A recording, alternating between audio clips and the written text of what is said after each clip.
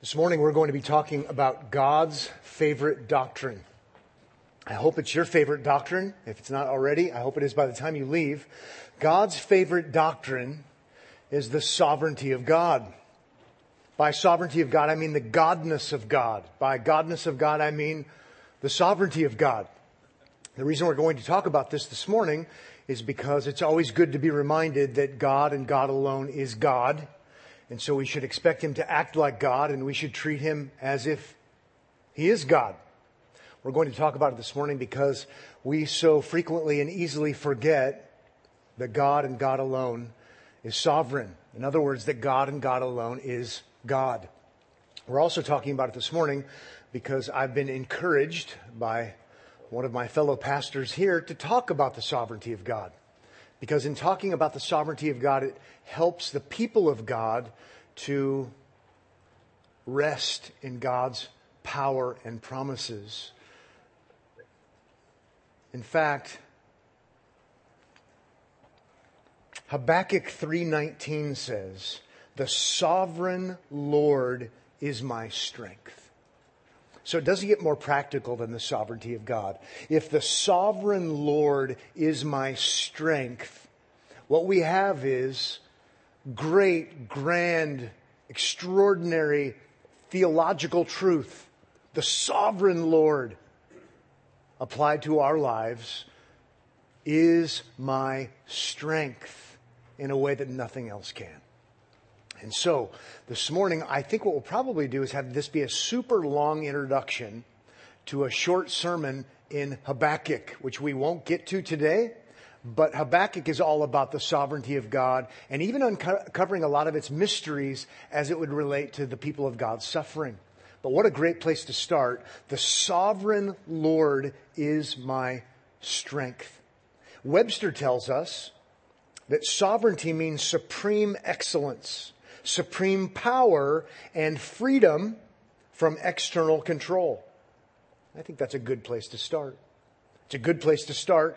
Supreme excellence, supreme power, freedom from external control. But maybe to be more theologically specific in a Christian way, with reference to God, it means that God is the supreme ruler and authority, and He ordains whatever comes to pass.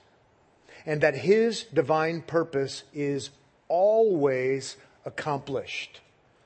The sovereignty of God is what we're talking about. Or as some Christians say, the sovereignty of God, which sounds so strange to my ears. If that's how you say it, may the Lord bless you.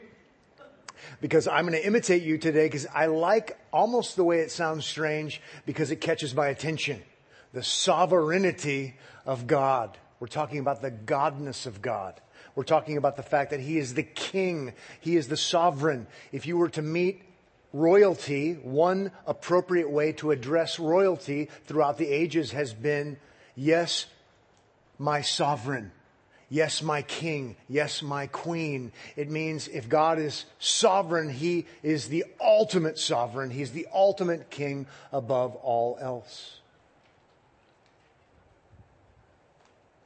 What I'd like to do now is draw your attention to a whole barrage of texts. We're going to look at numerous texts. What we're going to do is look at the forest, 30,000 foot view. If you're one of those people that gets nervous when you don't have a Bible open in church, I'm with you. I'm nervous when you don't have a Bible open. You could turn to the Psalms because it's easy to find. It's in the very middle if you're using a paper Bible. So we'll look at the Psalms, but we'll look at Job and we'll look at Amos and we'll look at Matthew 5 and Matthew 10. We're going to look at a whole bunch of different passages. If you're new to the Bible, you don't need to try to look them all up. If you're not new to the Bible, you don't need to try to look them all up, unless you want to have a contest. We can do like we used to do with children's programs, and we're going to do a sword drill. Ready? And we'll have awards and everything. And no, we won't, actually. But the idea is, I want to give us a big picture of the fact that the Bible teaches that God is sovereign, that He and He alone is God, that He's in charge, He's in control, He has all the power to do so, that His purposes always are fulfilled. A good, big, healthy dose of the sovereignty of God. If you start hearing passages and you get uncomfortable, I think you came to the right place. Okay? If you're comforted, I think you came to the right place. Typically what happens is we first hear about the sovereignty of God and we're troubled. Okay? We're uncomfortable. Even in church, the sovereignty of God is not emphasized very much, which seems so strange. And so if you're troubled, it's okay. But I hope by God's grace you move from being uncomfortable to being comforted, because Christians should be comforted by the reality that God is God, God is all powerful, God keeps His promises, and nothing can stop Him from keeping His promises. So I hope you're ready for the 30,000 foot overview, rapid barrage fire. Where would you start if you were me? Well, if you were me, I hope you'd start in Genesis 1:1, because that's where I'm going to start, because it's pretty obvious. So if we start there, let's talk about sovereignty of God in Genesis 1:1. In the beginning, God. And we already have sovereignty. Okay? We already have, before anything else, there's God. In the beginning, before creation, before you, before me, before anything else, we have God. And then we also have sovereignty, because it moves on to say God created. And if God created all things that are belong to Him. And therefore, He is, another important word when it comes to sovereignty, He is free to do whatever He wants to do with that which is His. He can do whatever He wants. And it will be godlike, because He and He alone is God. And thus we start getting uncomfortable before we're comforted. He's not like us. He can't be tamed. He can't be domesticated. He can't be managed. He's not like us. He's different, which, by the way, is why we worship Him. Some of the things we're going to hear, if I were to say them about myself, you would think that guy is an egomaniac. You might say, if you're a little more thoughtful, that guy has a God complex. That would be right thinking. It would be wrong for me to have a God complex if I'm not God. But if God Himself has a God complex, that's God acting like God. And it would be wrong for God to act anything other than to act like God. Let's go with a whole bunch of texts. Job chapter 42, Psalm 103, Psalm 115, Psalm 135, Isaiah 14, Isaiah 46, Isaiah 55. I sound like a quarterback. We just looked at Genesis 1:1. Job 42:2. I know that you can do all things, and that no purpose of yours can be thwarted or stopped. That could be the end of every text. That could just summarize the whole thing.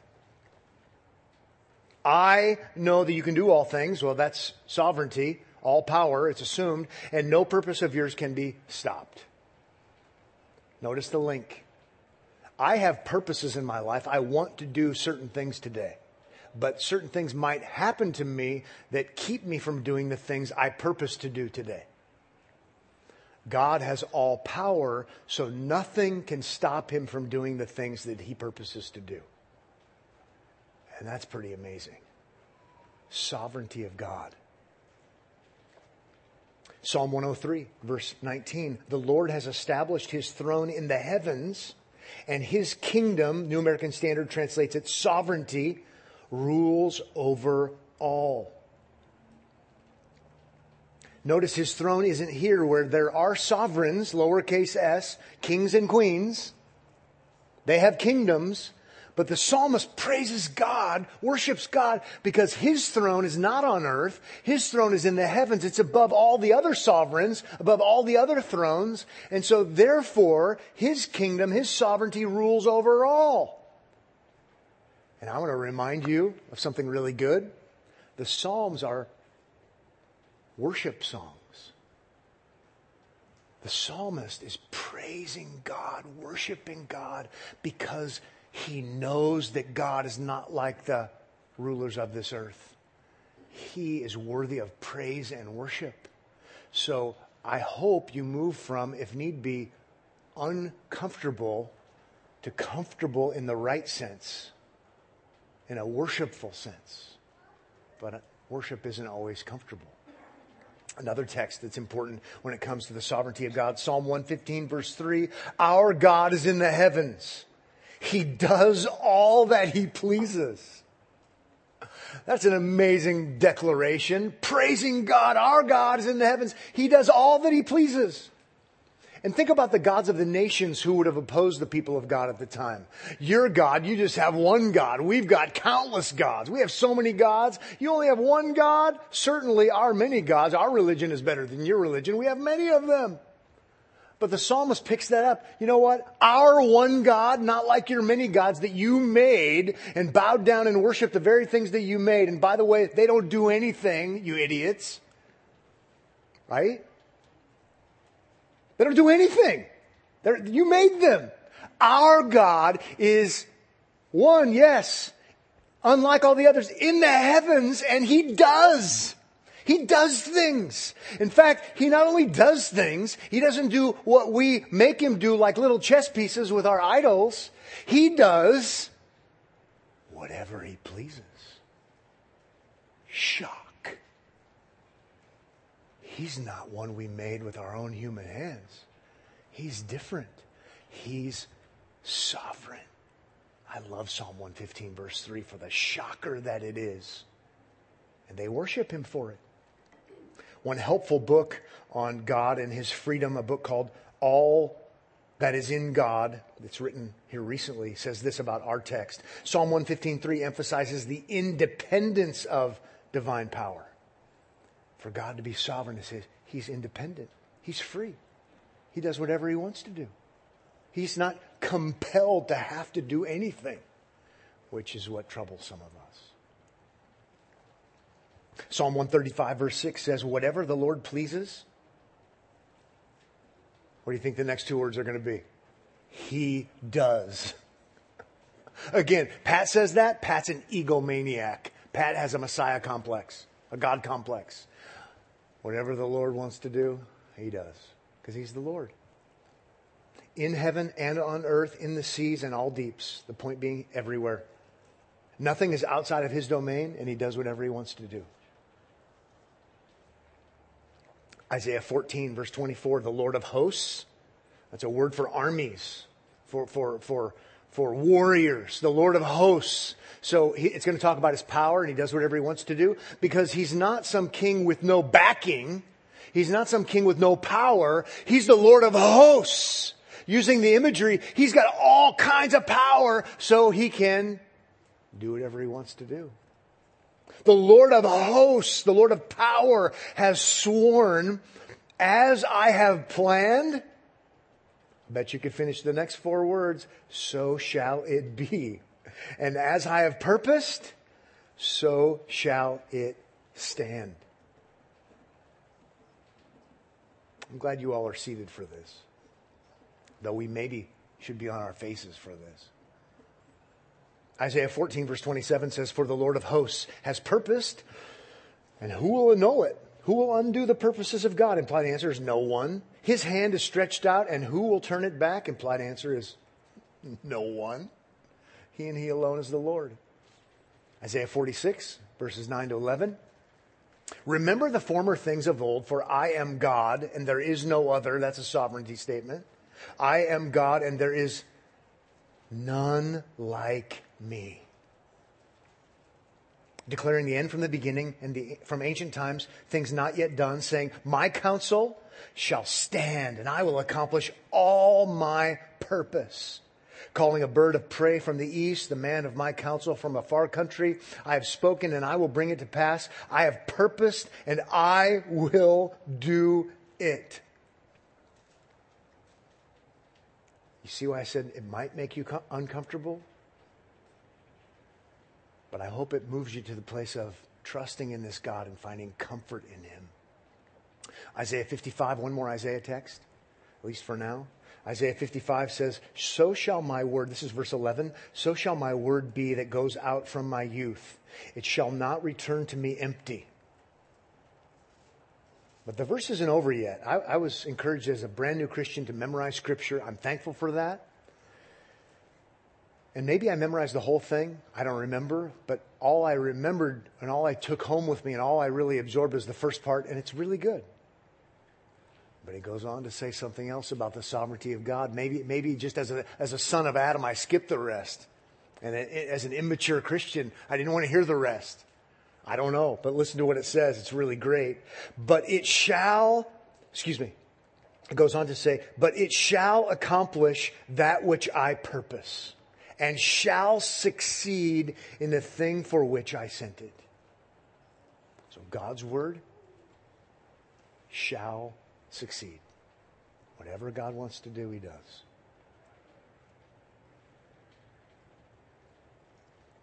I find it kind of strange that this isn't talked about in church. But a pastor has no longer had a pastorate because he has emphasized the sovereignty of God only to find it be his last sermon. I'm trusting in the sovereignty of God to preach a sovereignty of God sermon. That maybe I'll get to keep my pastorate. But if I don't, you can tell me you should trust in the sovereignty of God. Is what you should tell me. Reminds me of a young UCLA student years and years ago and I was teaching about these kinds of basic things. And she's in tears. I've shared the story before with some of you. She's in tears and what's wrong? My wife and I were concerned. What's wrong? You're distorting my view of God. And we offered as much comfort and care as we could, but in our heart of hearts we were saying, praise God.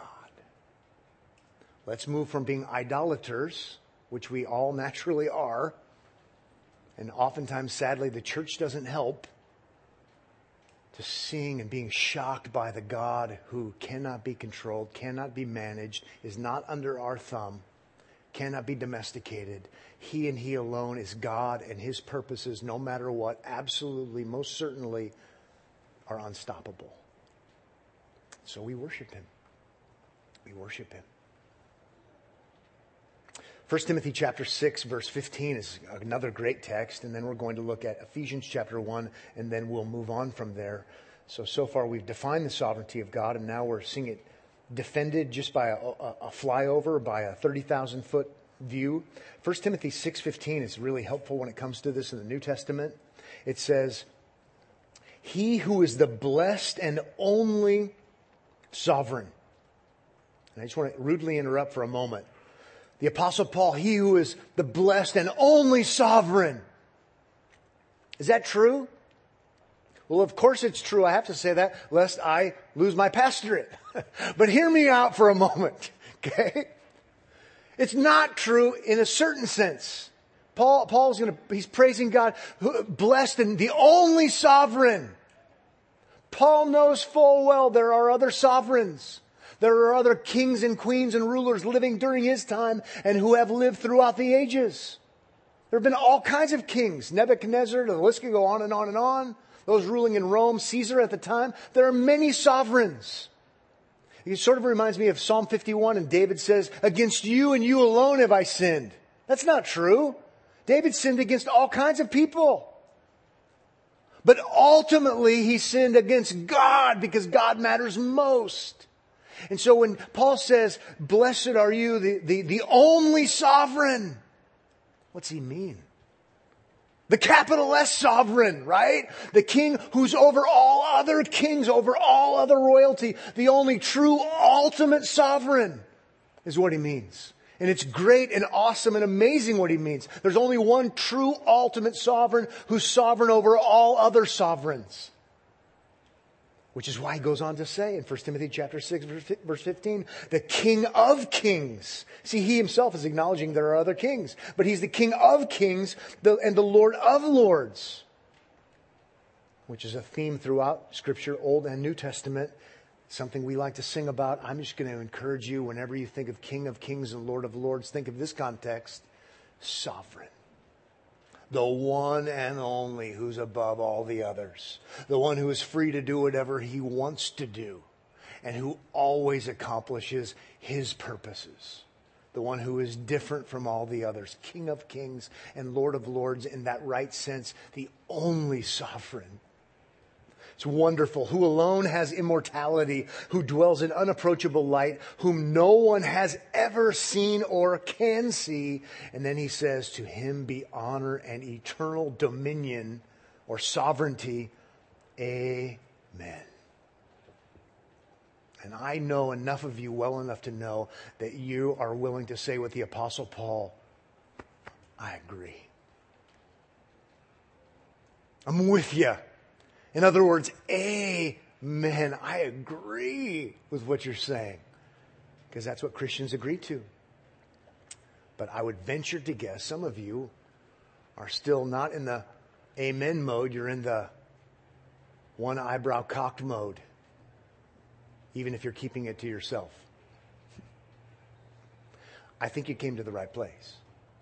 But text after text after text after text after text would affirm that Christianity affirms the sovereignty of God. And we do so unashamedly, unabashedly. In fact, it causes us to worship. And it causes us, as we're going to see, comfort. And it causes us to want to be devoted to this one true sovereign. I'm not going to get to it today. We'll look at it at a later time when we talk about Christians who believe this throughout history. And it is important. Most important is what Scripture says. But the reason I initially compelled a list of people who believe this is because one time, a number of years ago, I've told some of you the story before, I was invited to speak at a Christian school. And I spoke about God being a comforting God in the midst of suffering, and I emphasized His sovereignty. And that created so much turmoil at the Christian school that I was invited to come and speak to the high schoolers in their Bible class to present my view. And it was labeled a certain kind of view. I just gave them Bible texts. So I went and presented my view, and I'm thankful that the teacher invited me to do that. And here are the kinds of things I heard from students. Did you come up with this on your own, or did you get it from someone else? I kid you not. Because we don't talk about the sovereignty of God in church. These are kids that grew up in Christian evangelical homes. I mentioned this story in the other services, and Andrew Meyer, who leads our high school ministry, said, I don't know if you remember this or not, Pat. I wasn't one of those students, but my younger brother was in the class, and he came home and told my mom and dad, we need to go to Omaha Bible Church.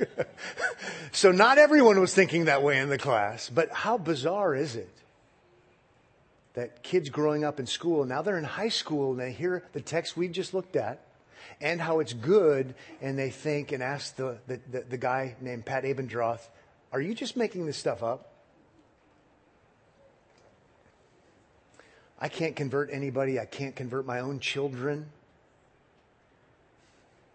But let's at least know the Bible teaches the sovereignty of God. And God alone is God, and God acts like God.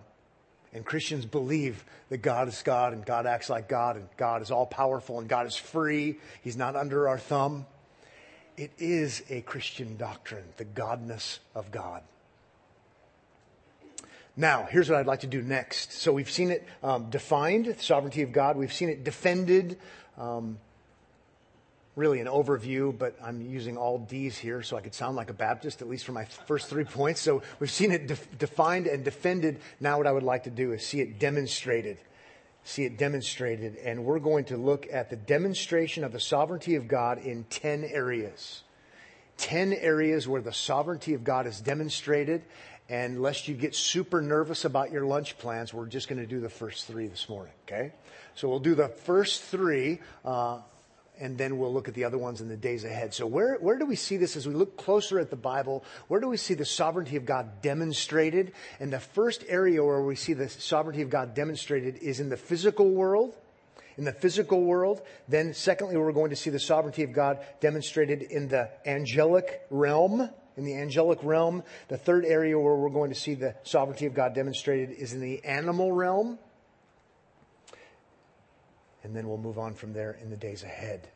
Now, I'll go ahead and give them all to you now. You don't need to jot them down. Number 4, in national affairs. Number 5, in human affairs. Number 6, in coincidental happenings. Number 7, in His care for his children. Number 8, in sinful human acts. Number 9, in salvation. And number 10, in spiritual growth with his children. And if you have questions about these things already, me too. And we'll talk about questions as well. Once we wrap this whole thing up, if you have questions you want to ask me, you can certainly do that. I'll try to include an answer to your question or not, depending on what you want. But there are all kinds of questions this raises. If God is absolutely, totally, strictly, most assuredly free and sovereign, what about all kinds of questions? All kinds of questions. And some of my best answers will be, I don't know. I don't know. That's why some of the best Christian thinkers throughout the ages who believe the Bible is true from Genesis to Revelation, who are serious-minded, thoughtful Christians who don't want to give up easily, have said, that's a mystery. We know it's true, but we don't know exactly how it works with other things. Okay, I hope you're ready for these 3 demonstrations of God's sovereignty. First of all, in the physical world, we'll look at Jeremiah 32, Job 36, Matthew 5, Amos 3, Amos 4, Acts 14, Isaiah 40. Did you get all those? Probably not. That's okay. How about in the physical world, God's sovereignty is demonstrated? Jeremiah 32, verse 17 says, Ah, Lord God, as in impressed, as in awe. Ah, Lord God, it is you who have made the heavens and the earth by your great power and by your outstretched arm. It doesn't end there, but that's great enough. You're the one who made it. You're the powerful one. You're the extraordinary one. It's a declaration of sovereignty, but I do love the way the verse ends. Listen to this. This is good deduction. Nothing is too hard for you. Yeah. How is it that nothing is too hard for him? Because God is sovereign. And if God can create by the word of his power, nothing's too hard for him. I would venture to say nothing is hard for him. Because he does so by the word of his power. Job chapter 36, verse 32, he covers his hands with the lightning and commands it to strike the mark. God commands the lightning to strike the mark. See, now we're getting into the area of providence, which relates to sovereignty. Christians used to, as they used to talk about sovereignty in church, shocker, I know, they used to talk about providence a lot as well. Because these are complementary doctrines, complementary teachings. God's providence, where God provides. He provides not only for his children, he provides for anything and everyone under the sun in a certain sense, according to his common grace, for his own in a certain special sense. But nothing happens apart from God's control. In other words, if you believe in providence, you're not a deist.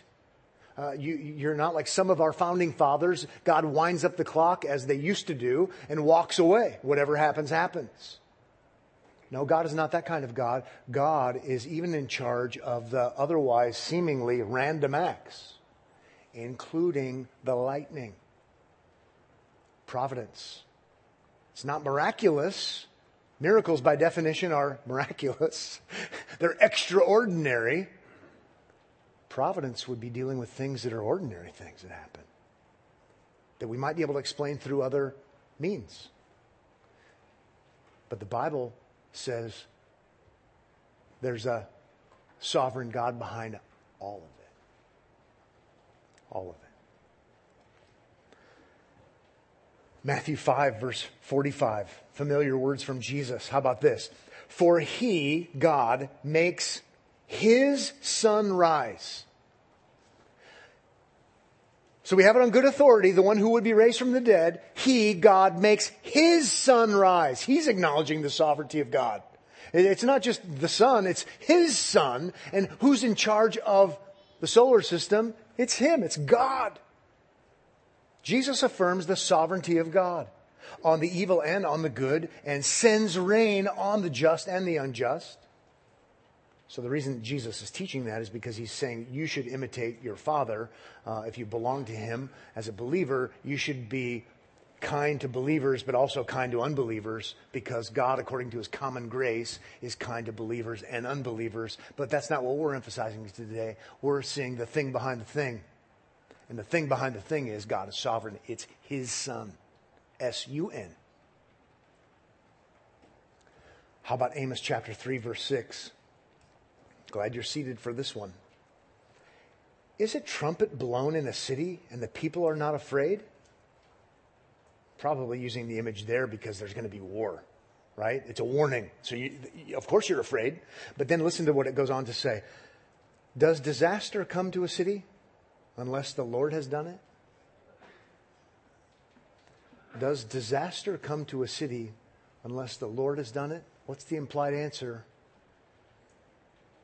It would only happen unless the Lord is sovereignly behind it, because, as one of my favorite old Bible teachers would say, who's in heaven now, there's not one stray molecule.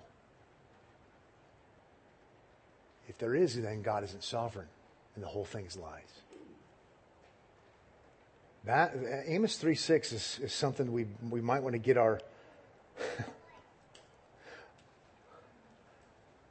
ourselves up to speed on. Christian worldview.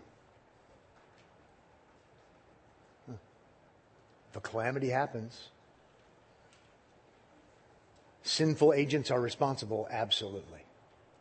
Sinful human beings are culpable, absolutely. And how does it all begin and end and all the details? We might talk about that during questions, but let's make sure that we understand we have it on good authority, inspired Scripture. It didn't happen because of happenstance. Amos 4:7 says, I also withheld the rain from you when there were yet 3 months to the harvest. I would send rain on one city and send no rain on another city. One field would have rain, and the field on which it did not rain would wither. I did that. We could explain what happened through ordinary explanations, and those are good things to do.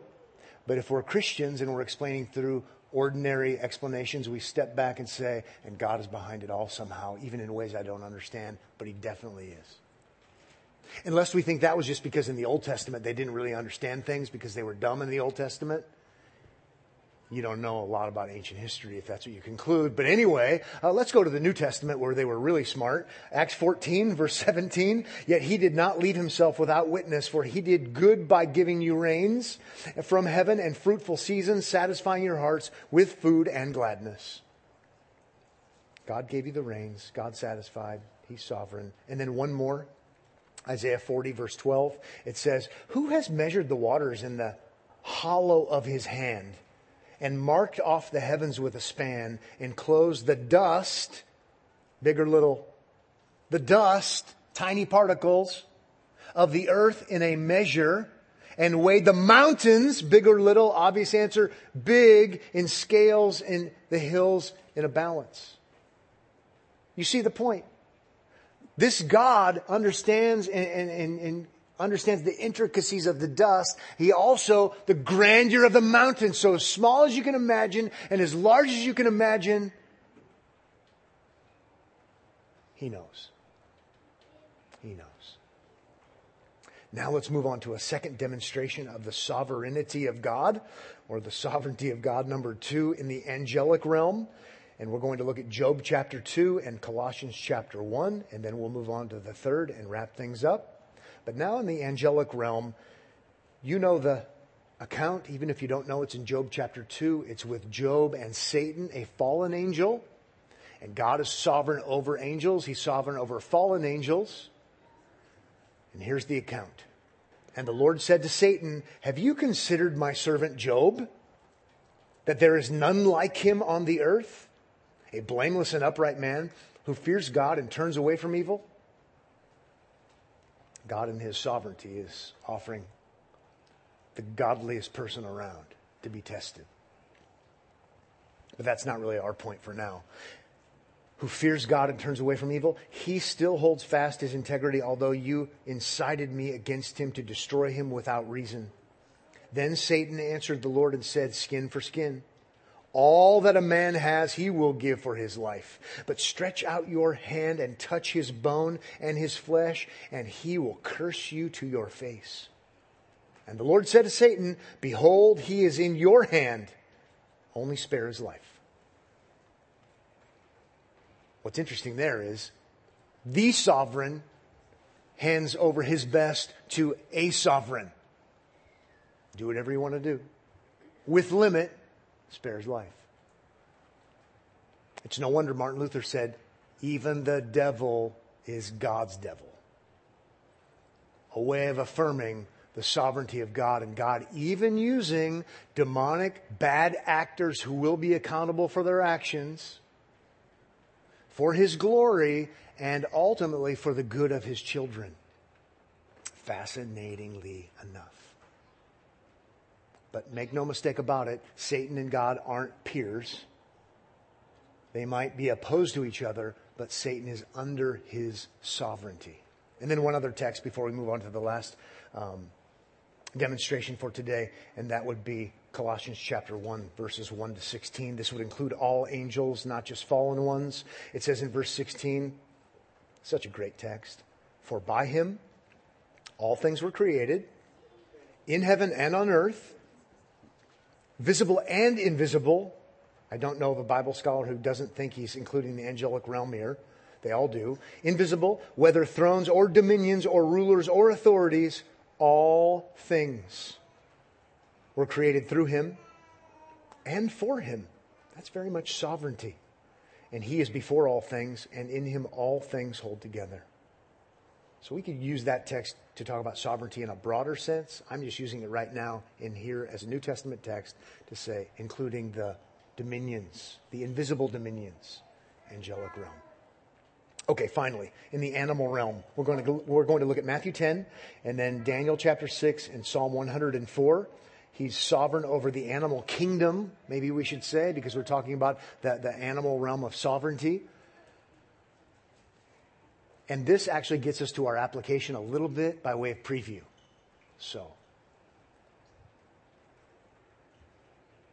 But you might be thinking, what does this have to do with my life? Well, the most important thing, that you would not think that you're the center of the universe and that you're not sovereign and there's someone freer than you, and his name is God. He's free to do whatever he wants to do. He's not looking for us to vote on it. He's not looking for our approval. He's not looking for a show of hands. He's the undomesticated, unmanageable God who does whatever he wants to do, and we're accountable to him. That's how it affects your life. It should lead to being uncomfortable, but hopefully if you trust in his Son, who he says you should listen to, and he's sovereign, so you should, who provides salvation, forgiveness, reconciliation. If you trust in him, you can move from the place of utter uncomfortability to growing into understanding and seeing this is actually the place of comfort and encouragement. It's the place of spiritual sanity is where it is. But it's also the place, as we're going to see, to help you deal with your problems of anxiety and worry, even as Christians. That's sort of for next time, but I can't help myself as we look at this next section. So, it's also demonstrated in the animal realm. None of us are animals, but this relates to us. Matthew chapter 10, familiar words, really important, has to do with our living. It says in Matthew 10:29, "Are not 2 sparrows sold for a penny?"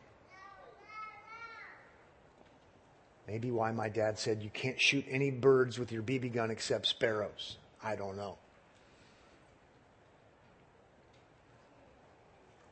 Are not 2 sparrows sold for a penny? Implied answer is yes. And not one of them. So notice what Jesus does. He cuts it in half.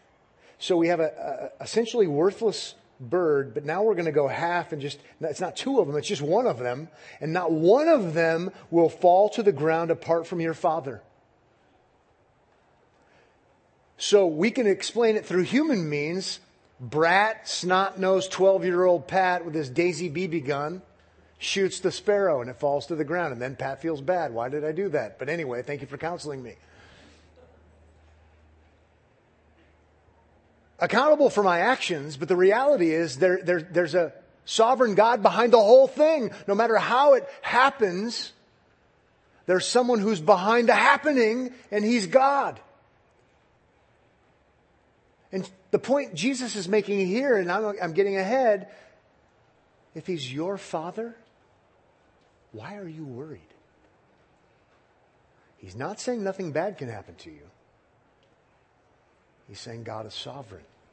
And if He's your Father, then anything that would happen to you, even something that would be bad, is actually according to a good and greater sovereign purpose. Jesus believes in the sovereignty of God. And He uses it in the lives of people like us to reason.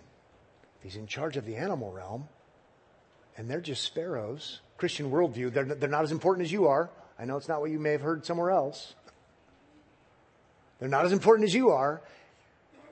Why are you afraid? Well, because something bad might happen. You know what? Something bad might happen. But God cares. He's your Father. Daniel chapter 6, verse 22. You know the account. It's Daniel in the lion's den. But I'm not going to give you the G version or the PG version. I'm going to give you the PG-13 version. Lesser churches would only give you the G version or the PG version. I'm going to give you the PG-13 version. So we might take an offering at the end of the service. Or not. You should listen to this. My God, Daniel 6:22, my God sent His angel and shut the lions' mouths. That's enough for us to go, sovereignty. My God sent His messenger, His angel, and shut the lions' mouths. He did it. He wired their mouths shut with no wire. And they have not harmed me, because I was found blameless before Him, and also before you, O King, I have done no harm. That's sovereignty.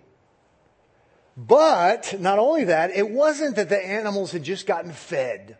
Oh, well, according to one scholar I read, the animals were satisfied. And so they just, laid down, took a nap because that's what cats do.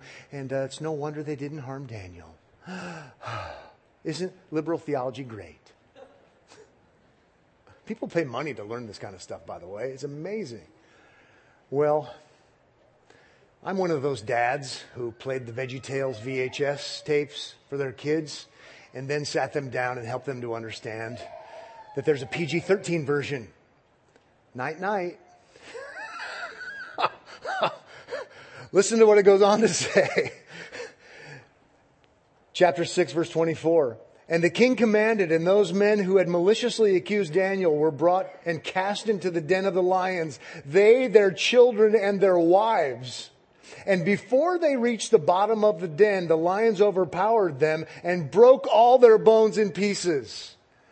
VeggieTales, VeggieTales, VeggieTales, VeggieTales.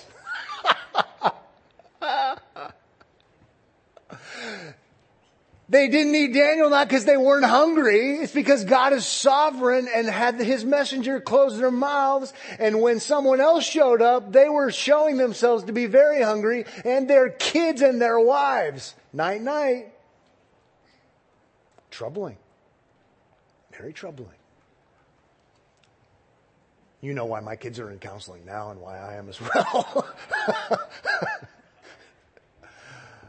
Oh. We're going to have a little fun along the way. I should, before we move on to the last one, say that the lions could have eaten Daniel and his friends, and God still would have been sovereign. Daniel and his friends didn't live forever. It wasn't that they didn't experience pain and suffering, but according to God's sovereign purposes, it wasn't their time yet. And we need to remember that. Psalm 104, speaking of lions, Psalm 104:21, the young lions roar for their prey, seeking their food from God, who fed them in the lion's den. Okay, I added that part. But the point of the psalmist is even the animal kingdom understands the sovereignty of God. Maybe better than we do sometimes. Because ultimately, who feeds them? Even if He feeds them through the servants of Nebuchadnezzar. God does. So we should know that. We should learn from that. Well, the next one, maybe we can skip next week because it has no relevance. Sovereignty demonstrated in national affairs. Some of you didn't quite get that, but it definitely has relevance. And we will see next time. The next point on the list of 10 is God is sovereign in national affairs. God is in charge, God is in control, and nothing is happening, even in the United States of America, though people may be morally culpable for their actions, and they are. But those who are in charge of our country right now are not in charge because of bad luck. God is the one who installs authorities, and God is the one who takes them down for his purposes that we don't always understand. But you shouldn't be worrying about God not being in control. More to be said about that next week. Father, thank you for this morning. Thank you for our time together. Thank you for serious matters. Thank you for not so serious matters. We know that you are sovereign. We're thankful to know this. Lord, may we be agents of change in the world and even in the church, that we would be men and women and boys and girls who would acknowledge that there is only one true sovereign, the free God who does what he chooses according to his own purposes. And that we would trust in him, that we would worship him, that we would not be filled and controlled by utter anxiety about circumstances. May that be so in our midst. In Jesus' name we pray. Amen.